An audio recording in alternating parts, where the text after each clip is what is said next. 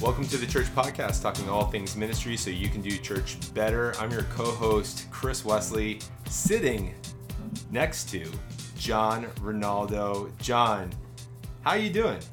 It's weird. We're face to face. We're like, you're in my office, in my home in Las Vegas. And here we are. We've been hanging out past couple of days, and it's fun. We've been getting a lot of work done these past 2 days. I know. We've alluded to it in the last episode, and that we would be in the same vicinity, and we are.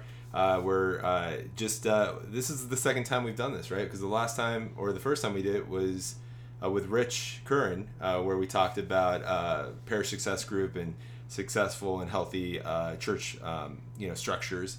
And so John and I, because I'm out here with my wife, she's attending a conference, so I'm not neglecting and ignoring her right now.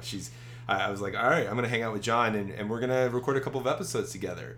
And in fact, if you've been listening to the last couple of episodes, you know that we've been tackling the subject of building a holistic and intentional ministry model in your parish, because I think so many times we will adapt and grasp onto different models out there because maybe they're trending, maybe it's something that we're looking for a change. Regardless of the reason, sometimes it's not intentionally done, or even if it's intentionally done, maybe it only addresses a piece of what we're doing here in ministry. So, in the first episode of these series, so back in episode 86, we talked about, setting a vision and knowing who you're trying to reach, right? So who are you trying to reach and where are you trying to take them? Because if you can do that, then that gives you the bookends to creating a plan to building an intentional and holistic ministry. And then in the last episode, we discussed what that plan looks like and how to develop that, and the right questions to ask, to developing that ministry structure right there. And again, not just taking something that comes out of a box, even though there's nothing wrong with that, but making sure it fits again that vision and that the audience you're trying to reach. I think that's a really important point, and one of the things I love about this particular topic is that although we're talking about models, what we're not talking about is an idea that one model fits all, right, Chris? Like, that's not it. So to take some of the models that are out there, that there's some really good stuff, whether it's Rebuilt, Divine Renovation. I mean, there's a lot of great stuff out there that for us to take a look at. But what we're not talking about here is exactly what your point is. It's like that model, you want to implement that model as is. The reality is that every parish is different. Your audience is different. Your needs are different. And so you have to take that into account and not just take somebody else's model and implement it into your own parish, your own ministry setting. But you've got to adapt those ideas, but make them your own within the context of your own. So that's, I think, Chris, what makes this difficult is that you're right. We're not taking a cookie cutter approach. And we can't just take something that's out there and implement it. We have to interpret it and decipher it for our own use. And what we're talking about over these last few episodes is coming up with some systems and structures that allow us to really do that and do that well. Right. And just to kind of build on that as well, if ministry was done in a vacuum, meaning, everything was cookie cutter and the same, then, right, we would just need that one simple structure. But because humanity is messy, life is messy, and everything, it's important to pick out those values and those principles, but also be adaptable to how they might work in different paradigms. And one of the things that we were kind of talking about, even though we won't dig into it, is I asked you the question, right? Like, how do people dress for Mass? And you're like, it depends regionally, right?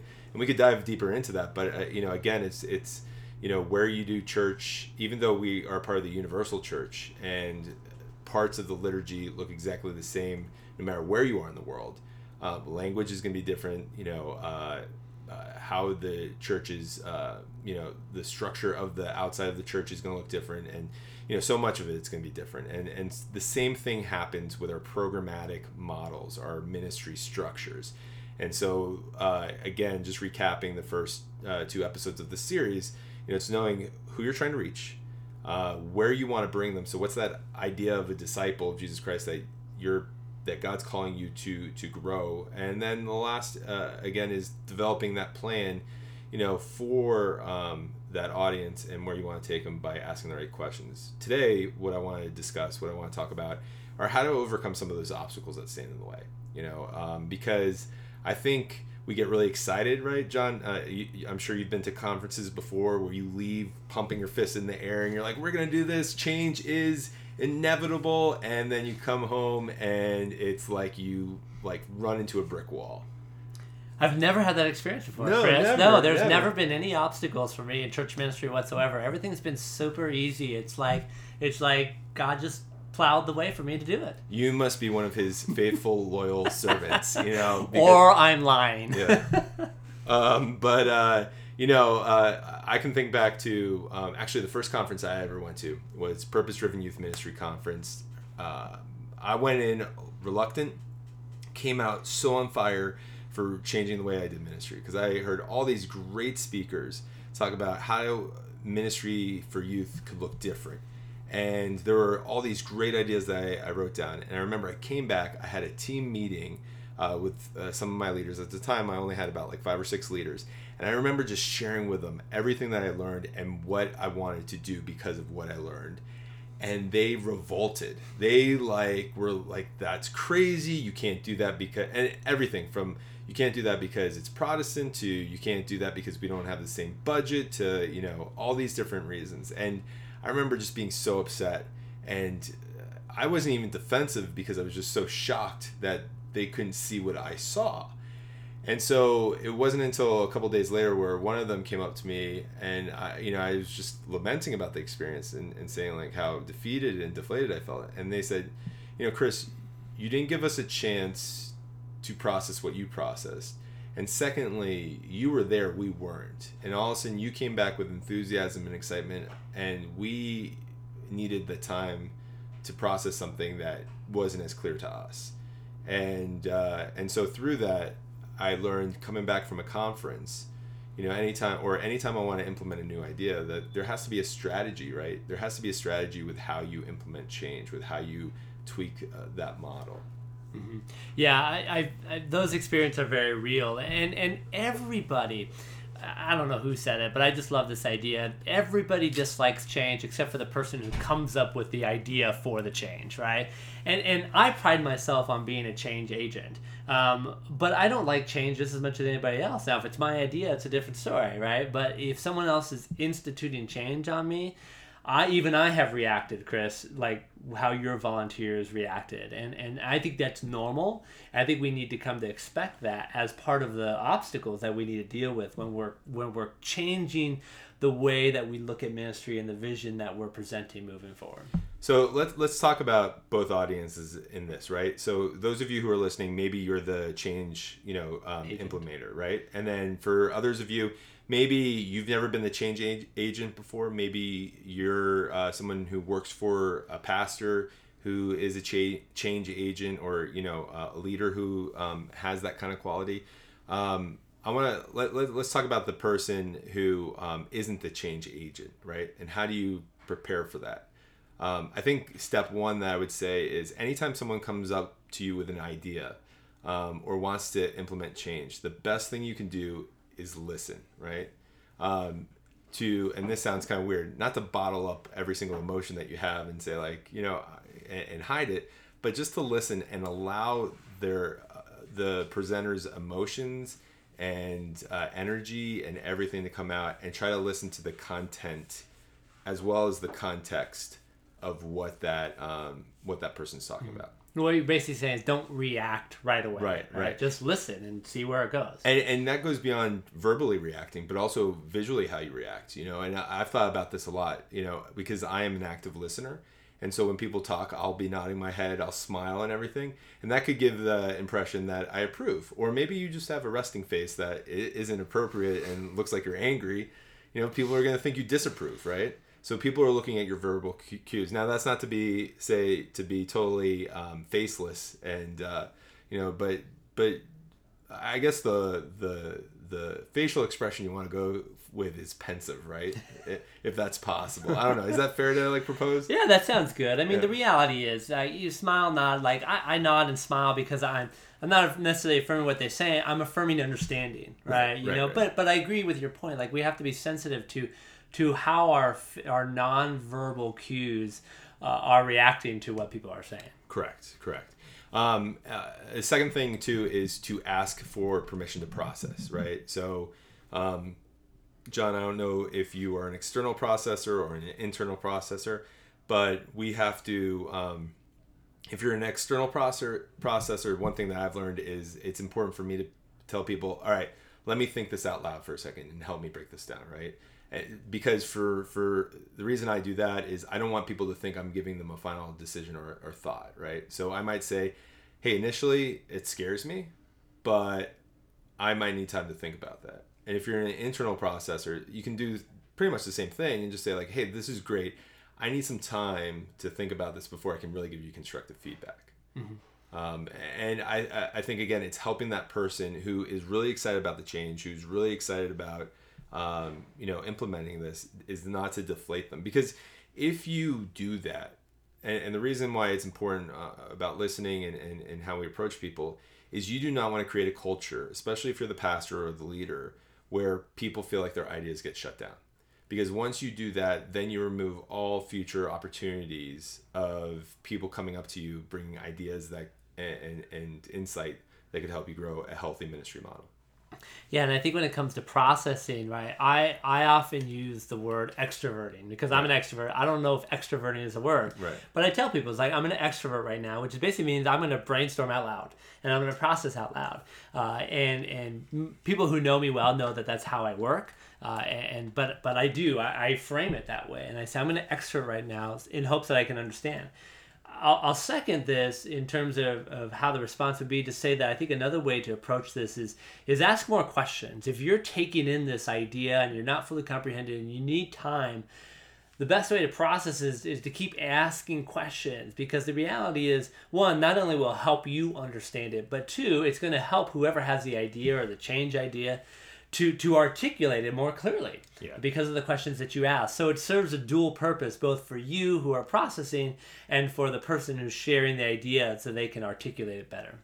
Well, yeah, and I think that brings us to the other person now, the presenter, right? Because let's face it, most people who listen to this podcast are the agents of change, and I think it's important to think about when you want to present an idea or a new way of doing ministry is to have confidence in yourself, but it's also to recognize how people process the information.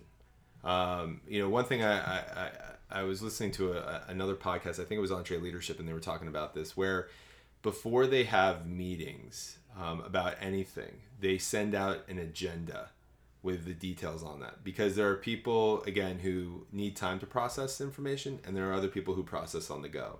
So you're more extroverted, to use your term, like the extroverted thinkers or the outside thinkers, right? They'll receive the agenda, they might scan it, but they're not really going to dive into it. The internal processors will. Either way, people will show up to that meeting ready to contribute and ready to engage. And that's really what we want, right? Like when we're presenting a new idea or a new ministry model, like it's one thing to present it to people, but we also want people to have buy-in and to contribute and talk about it.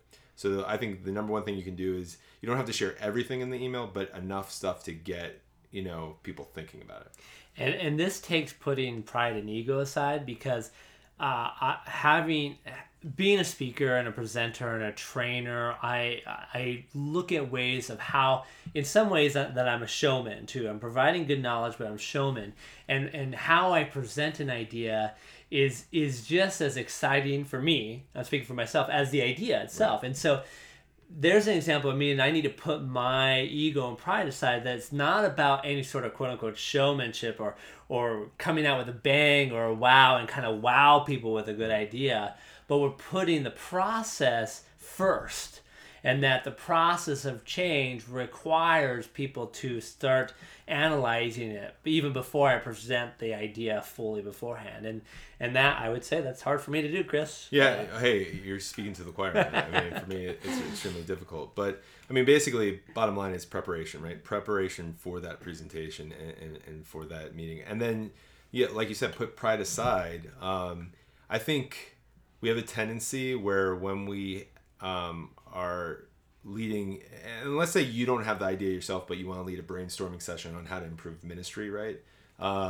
Is to we want to have everyone shoot out ideas, and we're but in our mind we have our own agenda, and you have to be careful what you ask people to comment on or give feedback, because if you're not ready to receive that, then you're just setting them up for failure in that regards. And so again, it's checking your pride at the side, and also just being prepared for presenting the ideas in the meetings. So again, the obstacle in this first part really is, just being, if you want to implement and create a holistic and intentional ministry model, anytime you're talking about change, you need to be ready for how people are going to react. Or if you're on the receiving end, you need to ask for time to process things before you really implement it. And I think that this takes empathy too, as the leader, as a change agent, to really understand people, right? Understand where people are coming from, and expect resistance. I think that's a part of it. I think you need to expect resistance, because we are a church of tradition, and all the great that comes out of it, but there's some bad that comes out of it. And so the idea is like, we've never done it that way before, right? That type of language, be prepared for that and be okay with that. And once you share that idea, that when you talk about vision and habits and your audience and things like that we talked about in previous episodes, that you, once you share it, listen.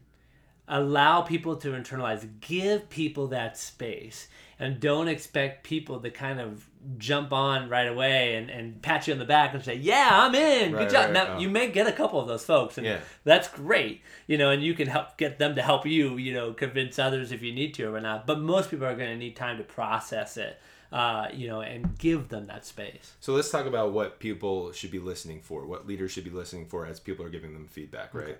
So we're kind of talking about obstacles here. The number one is fear, right? Like, I think you need to listen to what are if you get pushback or opposition, what's the fear in the room? Are people afraid of, you can narrow it down to, we're broadening it to change, right? You can say people are afraid of change, but like get more specific, right? So what are they exactly afraid? Are they afraid it means that they can't sit at the table with you about certain conversations if you're talking about staff restructuring? Or are they thinking that this changes their schedule, right? Because if you're implementing a new ministry model, and it means that they have to work a different time frame than another frame.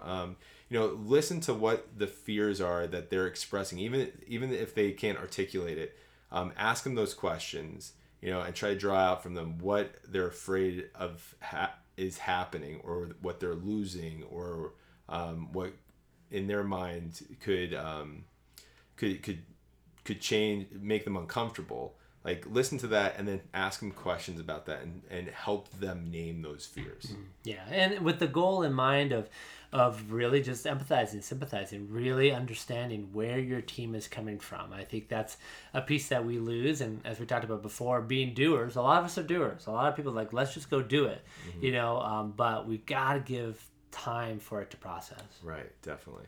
So again, like, the obstacles that we're facing is, people pushing back and with feedback and not exactly buying in. Another obstacle, and I think really a major obstacle, is we burn ourselves out, or we tire ourselves out implementing the change, right? So when it comes to creating change or building a holistic and intentional ministry model, right, we are really excited at the beginning.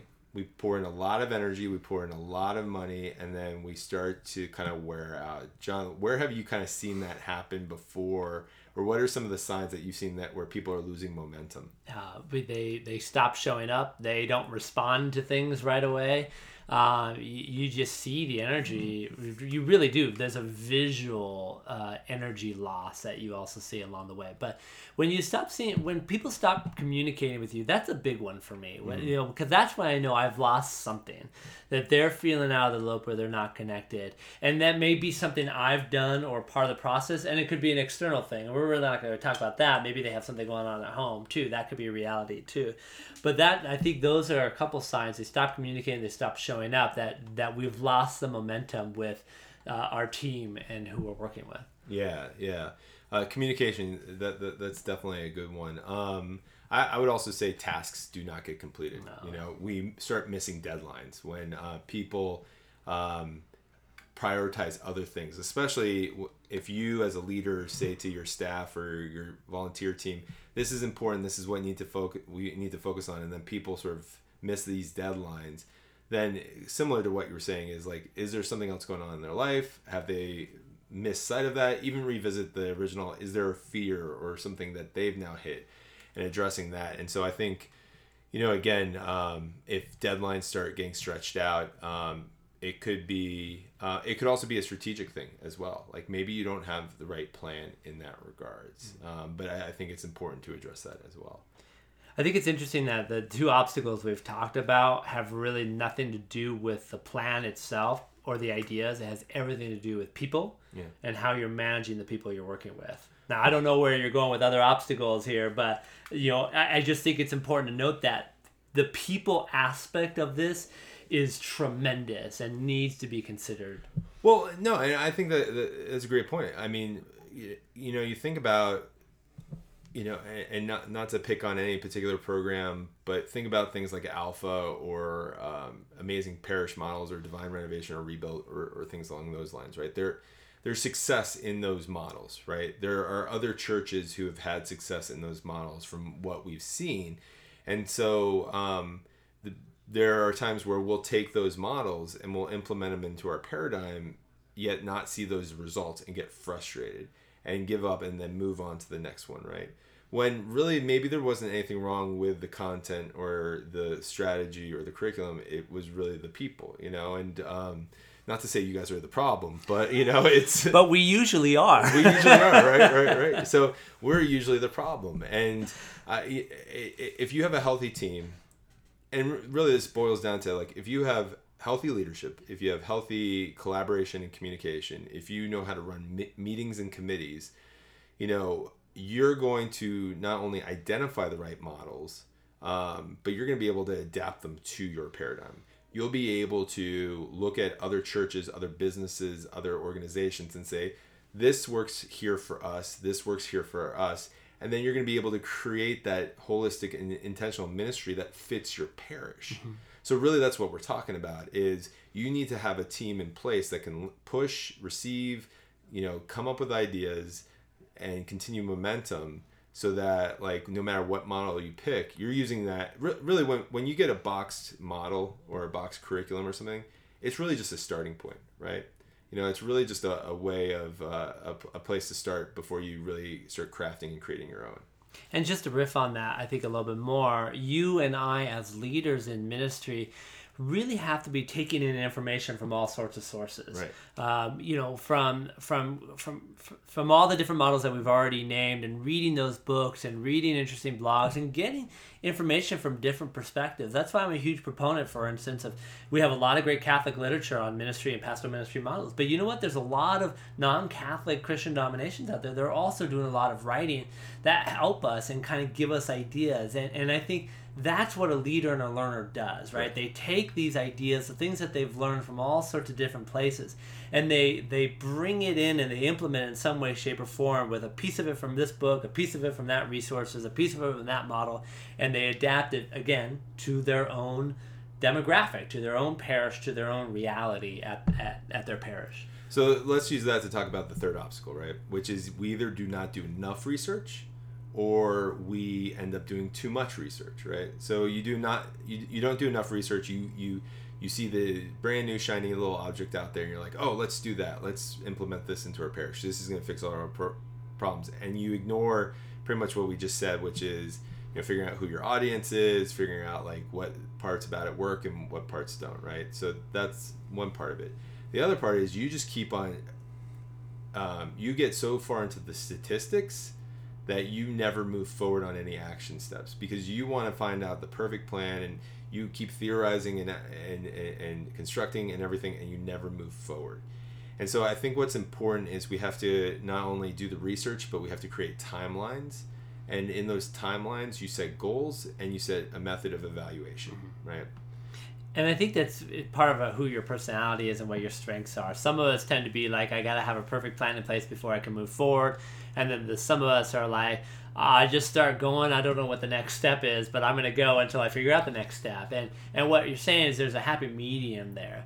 But I would say that part of that is knowing yourself, right? And knowing kind of what your behavioral bent is when it comes to that, and bringing other people around you, going back to the last episode about the team that you bring, right. Bringing other people around you that do help complement your behavioral bents along the way.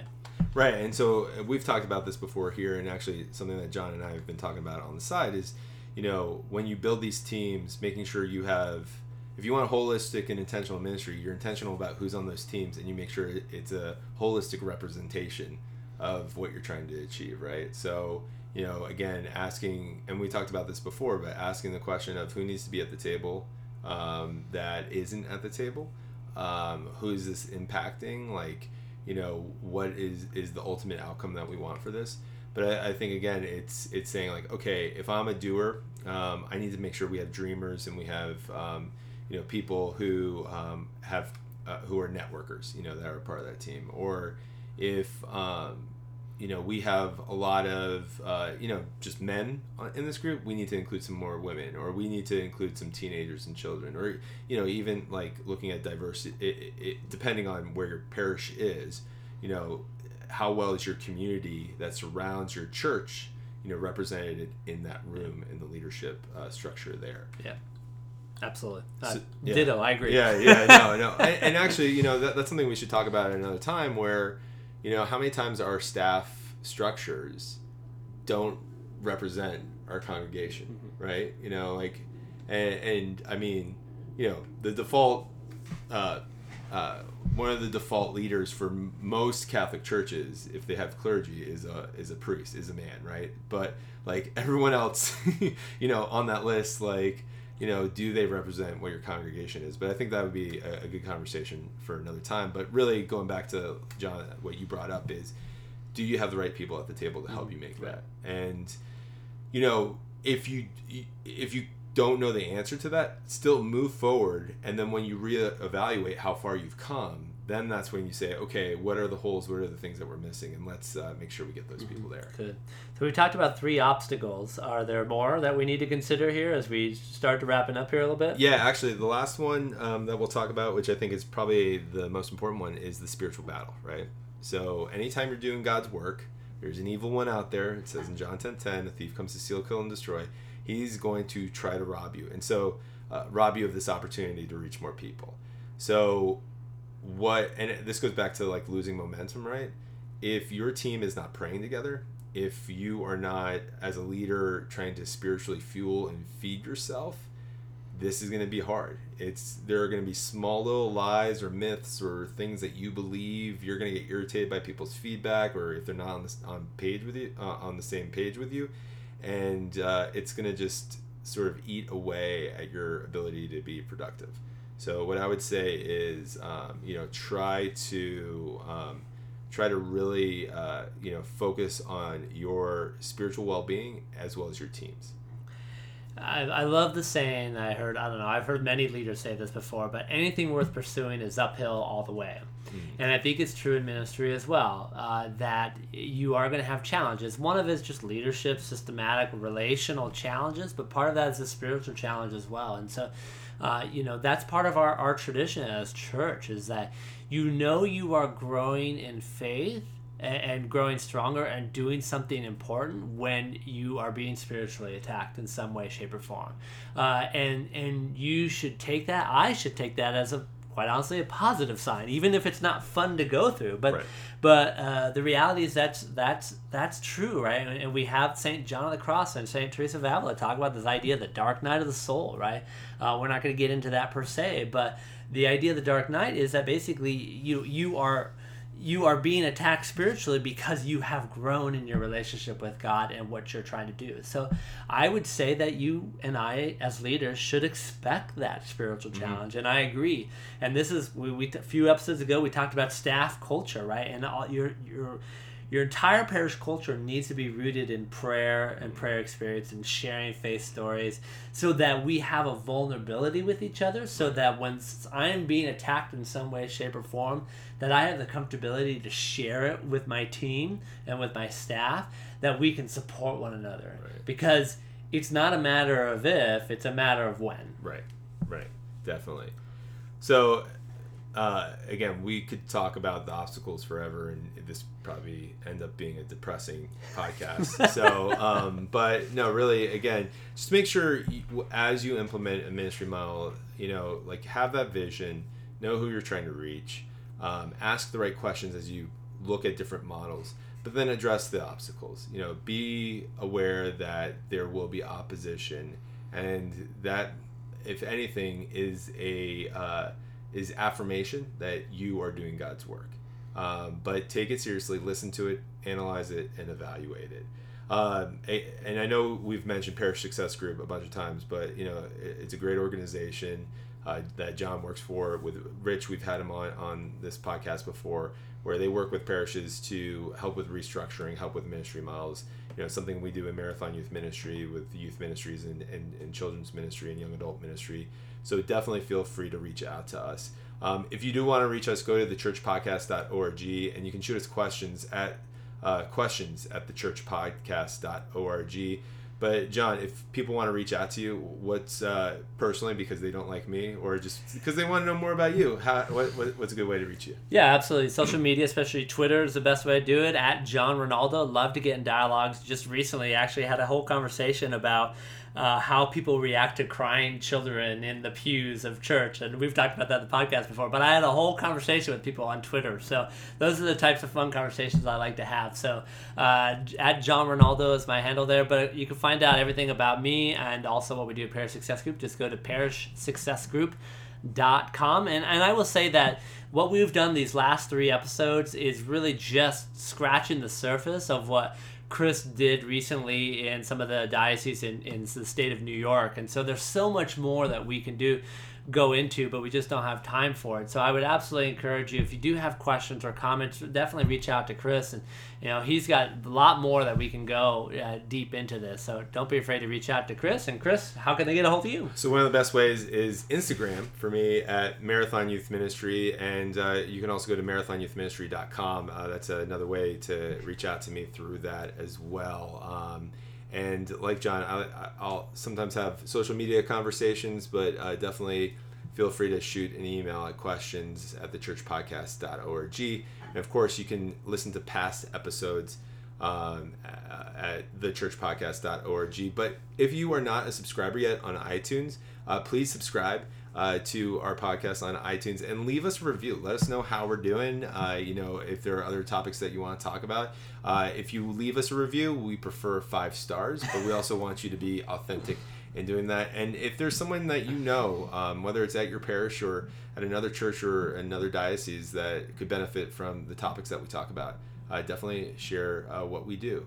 Yeah, let me just riff on that real quickly. I've been picking and choosing episodes for folks that based on conversations I've had with them, and just find the direct link to the particular episode and just email it to them. And so people that I've done that for have found that super helpful as a resource for them. And so again, I would definitely encourage you to do that.